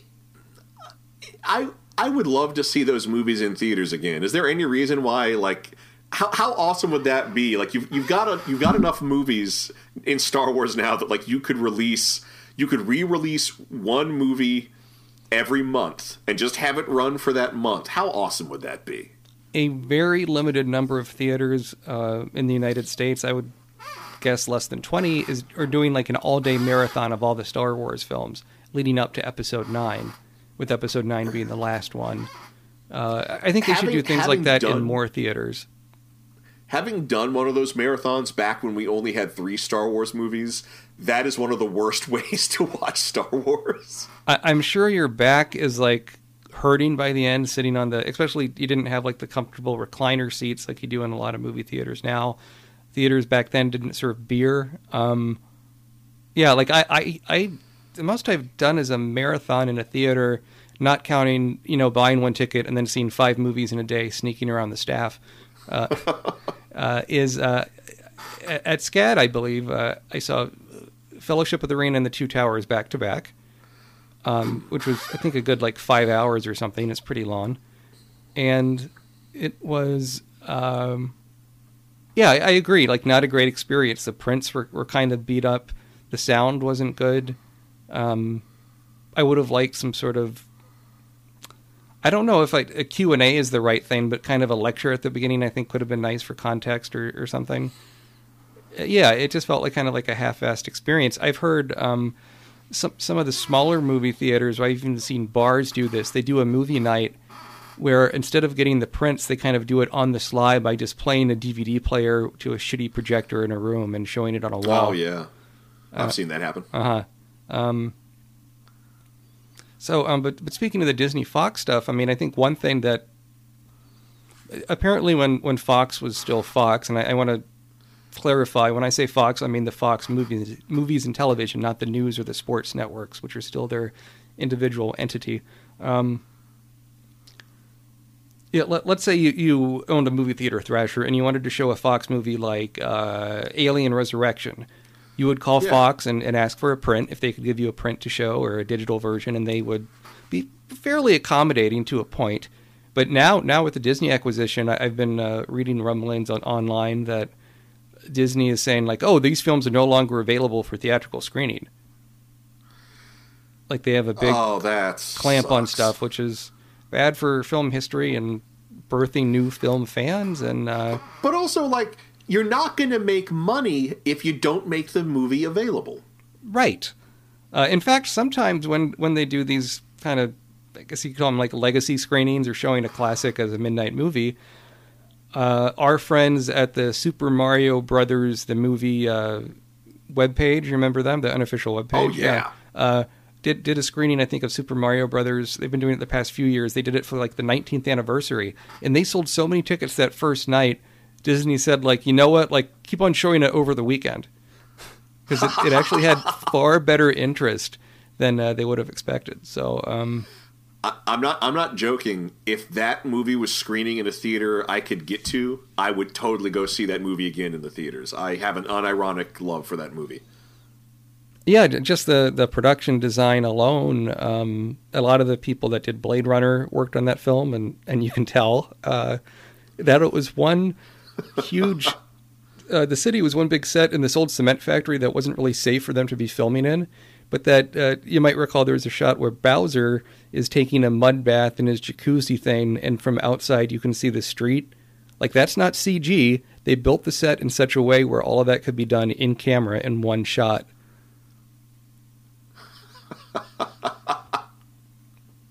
So certainly, God, that was a big rant. What was the old Dennis Miller thing? I don't mean to get off on a rant here, but yeah. Then he would follow that up with quack-a-pa-key, quack-qua, cha-cha. It's like the sword of Damocles is hanging over my head, right, babe? One of the funniest things, one of the funniest things I've ever seen is Dana Carvey's audition for SNL includes him doing an imitation of Dennis Miller. And later, when he was on the cast, Dennis Miller did the news for a time, and he was actually pretty good at it. Dana Carvey just saunters up next to him dressed as Dennis Miller and starts talking like him. And Dennis Miller has no idea it's happening. And it's very, very funny. There's a bit where it's Dennis Miller, Dana Carvey as Dennis Miller, and one other person is Dennis Miller, and I don't remember who that third person was, but they sing Christmas carols as the Dennis Miller trio. That's pretty great. It might have been David Spade, now that I think about That's it. That's good. How fascinating. Anything else you want to get off your chest about Disney Plus? So I like that there's a streaming service that has old stuff on it. Yeah, fair. I am always trying to find, because it's really tricky, because like all the black and white movies I want to watch, very few of them are in the public domain, so very hard to find them on YouTube. So this is finally giving me an opportunity to just sit down, watch, and appreciate some really old stuff, including some old cartoons in the 30s, 40s, and 50s that I haven't seen in decades. And I'm really like going back to the craft of animation, but I do think this service was launched prematurely. They don't have their search function figured out. The way they have things sort of organized into these collections seems very slapdash and arbitrary. Like, for instance, they have a Darth Vader collection. It's just every Star Wars movie. Yeah, and you think if you're going to do a catered list like a Darth Vader collection, maybe list, I don't know, episodes of Star Wars Rebels where Darth Vader is a character? Yeah, I guess that, and the episodes being out of order, that's a big issue for me.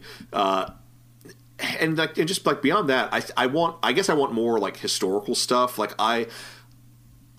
so Leonard Maltin did these introductions for a lot of DVD releases of old Disney cartoons. They were in the metal tins, right? Those silver tin boxes. I really wish I could watch those on this service. Like, if I'm going to watch one of the old cartoons he did an intro for, I would love the option to play with intro, because I find those to be so insightful. And with a lot of really old stuff, it can be really useful to know the historical context, whether it's just an interesting historical anecdote or an explanation of like for instance, there is some racist stuff in a lot of the really old cartoons. Mm-hmm. It's more than just calling it out for its racism, I think it's really helpful to have an explanation of why that kind of stuff may have very well been common back in the day, regardless of, because it's not right that any of that stuff happened, but regrettably it kept happening. There's a reason why some of those stereotypes persisted, and sometimes that reason is writers were lazy and went for cheap laughs. It's interesting you say that. I've been listening to it's generally a film history podcast called You Must Remember This, and they currently have a multi-part series on Son of the South, and they make a connection I've never made before, but once I heard it, I couldn't unsee it, and I want to get your thoughts on it. That characters like Mickey Mouse are modeled after blackface to a degree, with the gloves. Well, it's funny. I mean, stuff like Bosco, it's more obvious, but Mickey Mouse, I never made the connection, and I'm like, oh, they're not wrong. Oh, no. Bosco, if we're talking about the old Warner Brothers character Bosco, no, that clearly was meant to be a minstrelsy character, especially if you watch Bosco the Talking Kid, which was made as a proof of concept for Warner Brothers, but was never meant to be seen by the public. That's straight up what he is. And with Mickey Mouse, that is something I have heard that, and it's something that is much more obvious if you look at the old cartoons from the 30s. But yeah, Mickey Mouse does have all the earmarks of a minstrel character. He has the oversized yellow gloves, well, when color was added to him, black skin, big white area around the mouth and eyes. I mean, let's be fair. He barely looks like a mouse. Like, no mouse looks like that in any way, except for the big ears. And the tail. But yeah, like that's there. Yeah, and I mean, also right his personality is, he's kind of a rascal. He's a trickster. He's horny as hell. Well, initially, yes, they faded that out, and by the 50s they had really phased all that out. Another thing, watching the old cartoons and shows to watch out for is how rapey they are when watched through a modern lens. I was a bit surprised. I was enjoying a glass of Merlot, eating some Frosted Flakes, because of course that goes together, and watching one of the more obscure Disney features, I think Make Mine Music. It's when they did those features that were just a collection of short films, theatrical shorts, done originally for the film. And this was, the first bit, I think, was a man and a woman are ice skating, and the man's kind of flirting with the woman, and he keeps trying to like goose her, like reach up her dress and touch her or something. I mean, like a lot of shots of her ass. Like I was a bit surprised, and I had to remind myself, well, it is the 40s and all of this, and it's not like it's explicit. It's not like it's dirty or anything, but it was a different time, and I would have liked one of those intros for something like this. In fact, I took a picture of my TV screen and tweeted it out to Leonard Maltin and his daughter Jessie Maltin, saying, like, I'm watching a mediocre Disney film, drinking wine and eating Frosted Flakes. Am I doing this right? And Leonard Maltin's daughter Jessie responded and said, hell yes, which was nice. Well, I mean, like, there was a lot of rampant and overt sexism at that time. And beyond that, you can tell when a horny animator is working on something. There's a lot of horny animators. I'll just leave it at that. There's a reason why, like, up until the 60s, half of all animated female characters were based on Mae West. Does that include Betty Boop? No, she is not modeled after Mae West. Got it. And with I mean, they have, all those Disney features are on Disney Plus. You have the shitty direct-to-video sequels, or I presume most of them are shitty. I haven't seen a whole lot of them. I tried watching part of Bambi 2, which has Patrick Stewart as Bambi's father. It's an intricacy where the father has to raise the son by himself. And... So you mentioned those sequels. So in the early 2000s, I had a professor, and he used to work in animation before he became a professor, and he had a very good friend of his was the person in charge of the direct-to-video and DVD Disney sequels of the time. And what he told us what he heard from Disney animators, nobody liked working on those movies. Weren't some of them done like in Florida or Canada or? I think some were done at the short-lived Florida Disney Animation Studio, but like they rejected them for the same reason we did. These movies are classics. You don't need more movie. You want us to work Disney magic with no budget. Like no one wanted to do those movies. Everybody wanted to be doing more innovative things and telling new stories and revisiting classic stories in feature animation. In fact, some of these direct-to-video sequels weren't. They were they were the first 2 episodes of what would have been a TV series. It just never got picked up, which is what happened. Oh yeah, like Kronk's New Groove, which we covered. Yes, or Atlanta. Well, actually, that did get a TV show as a sort of about a younger one, about him going to school or. Well, we got the Emperor's New School, but yeah, that was a quite Kuzco different series. Also, the Atlantis direct-to-video sequel was It was just a collection of episodes for a TV show that never got off the ground. So, direct-to-video sequels is backdoor pilots. Okay, so that's one thing I am looking forward to is revisiting some of Disney's greatest mistakes. They do not have the Aladdin animated series, but they do have Emperor's New School. Whoa. They have the Winnie the Pooh 90s cartoon, which is pretty good. How can you not have the Aladdin animated series? I don't know. That surprises me. They have Aladdin. Yeah, there are some strange absences. I'm not sure if the Little Mermaid series is on there. They do have the classic Disney afternoon stuff all the way up to Bonkers. They have Gargoyles, with season 3 available for the first time ever. On DVD, only season 1 and 2 were released. I understand season 3 is not canon, but I like that it's there nonetheless. And well, in a series that's been out of production for decades, what difference does it make whether or not it's canon? The showrunner of Gargoyles, or later did a graphic novel of what his season 3 would have been, but I don't know. It's the idea of canon just gives me a headache more often than not.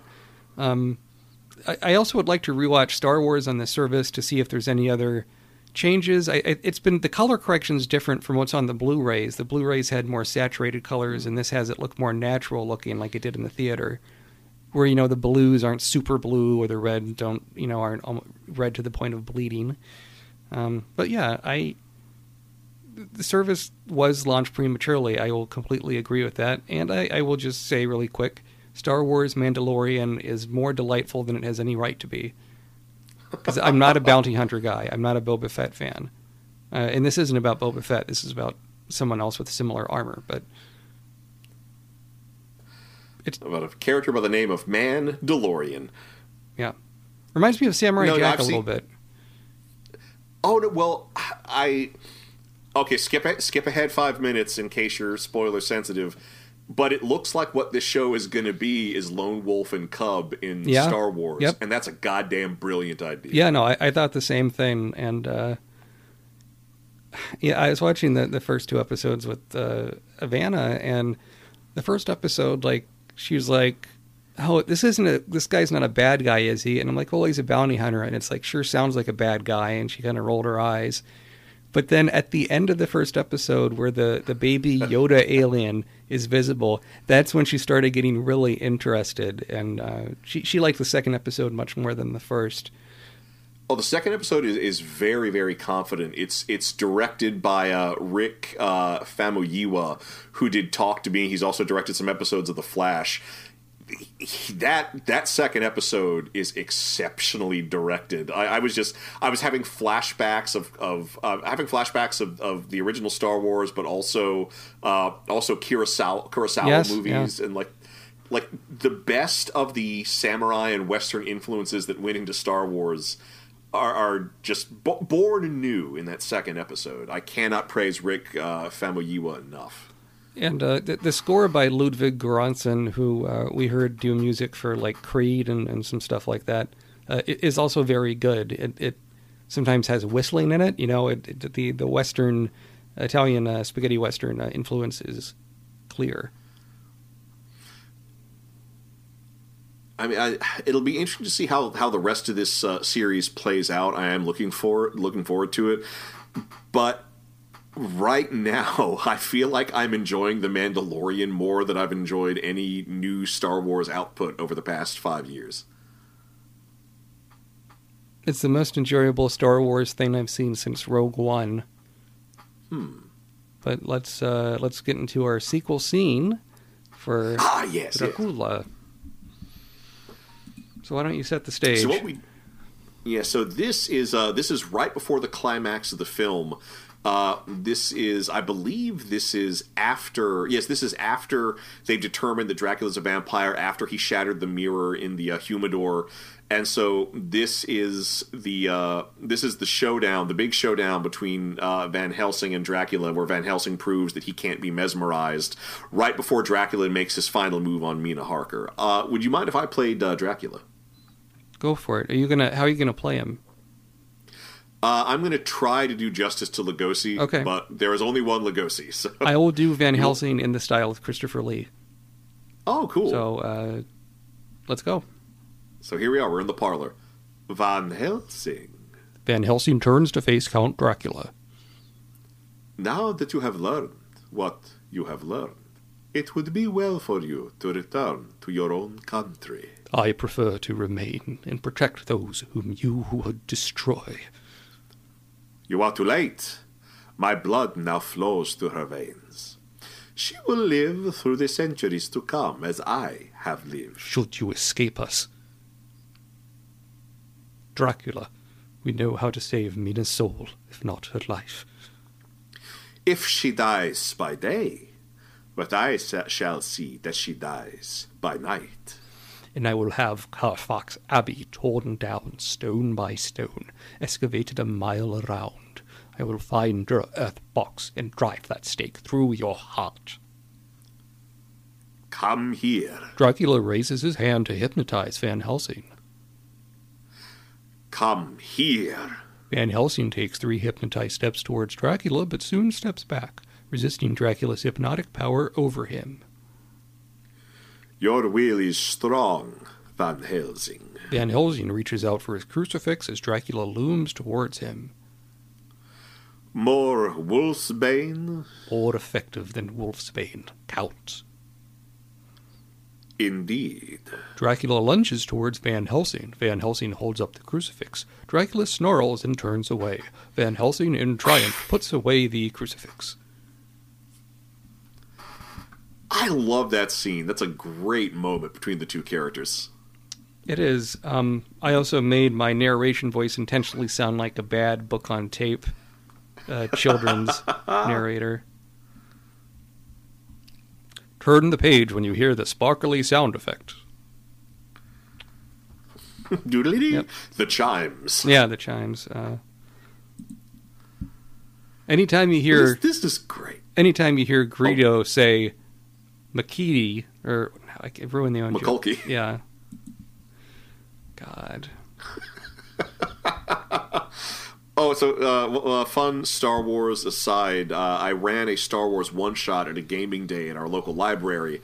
It was all pre-made characters. The smuggler captain was named Fells Naphtha, and nobody noticed. I don't even know what that's a reference to myself. Oh, that is a brand of washing soap, which can be it's basically soap for people who want to make their own soap. You can use it as a base for dish detergent, clothes detergent, floor scrub. It's a multi-purpose old-timey soap. It's like a product that's been around since like the 1910s, probably before then. It just occurred to me, it's a product that's name sounds like a Star Wars name. If I did a quiz show, that would be the quiz show, Star Wars or anything. I would give you a name, and you have to figure out, is it a name for something in Star Wars, or is it anything else? Yeah, I once was at a gas station, and in the bathroom, instead of liquid soap, it was just powder that came out in your hands, and you washed your hands with that. It was a very old-timey way to do it. It's like a delousing dust. Yes, it was very gritty, felt bad on the hands. Well, very good. All right, so next time on Sequelcast 2, we'll be looking at the sequel, Dracula's Daughter. You can. Oh man, I cannot wait. I am really grooving on this series. It's just it's fun. It's fun to be reviewing an undeniable classic. Right. And with Dracula's Daughter, the stuff they get away in that is quite intriguing. I think it's tackling some themes that you didn't see in a lot of films. Yeah, we'll definitely have to talk about the production codes a bit more in that episode. Certainly. And follow the show on Twitter at SequelCast2. Leave us a piping hot review on Apple Podcast app. You can also listen to us on Stitcher. Follow me on Twitter at MATWBT, and go to Amazon and buy my book, The Books of Uwe Boll, Volume 1, The Video Game Films. So you can follow me on Twitter at InternetMayor. Also, check out DriveThruRPG. Just search for William Thrasher. You can support me by picking up any of the books I've worked on, either as a writer or illustrator, or in some cases, both. So for Sequelcast 2, this is Matt. And this is Thrasher. Shane. Aren't you glad we got through the whole episode without going blah blah? I would have rather said banana.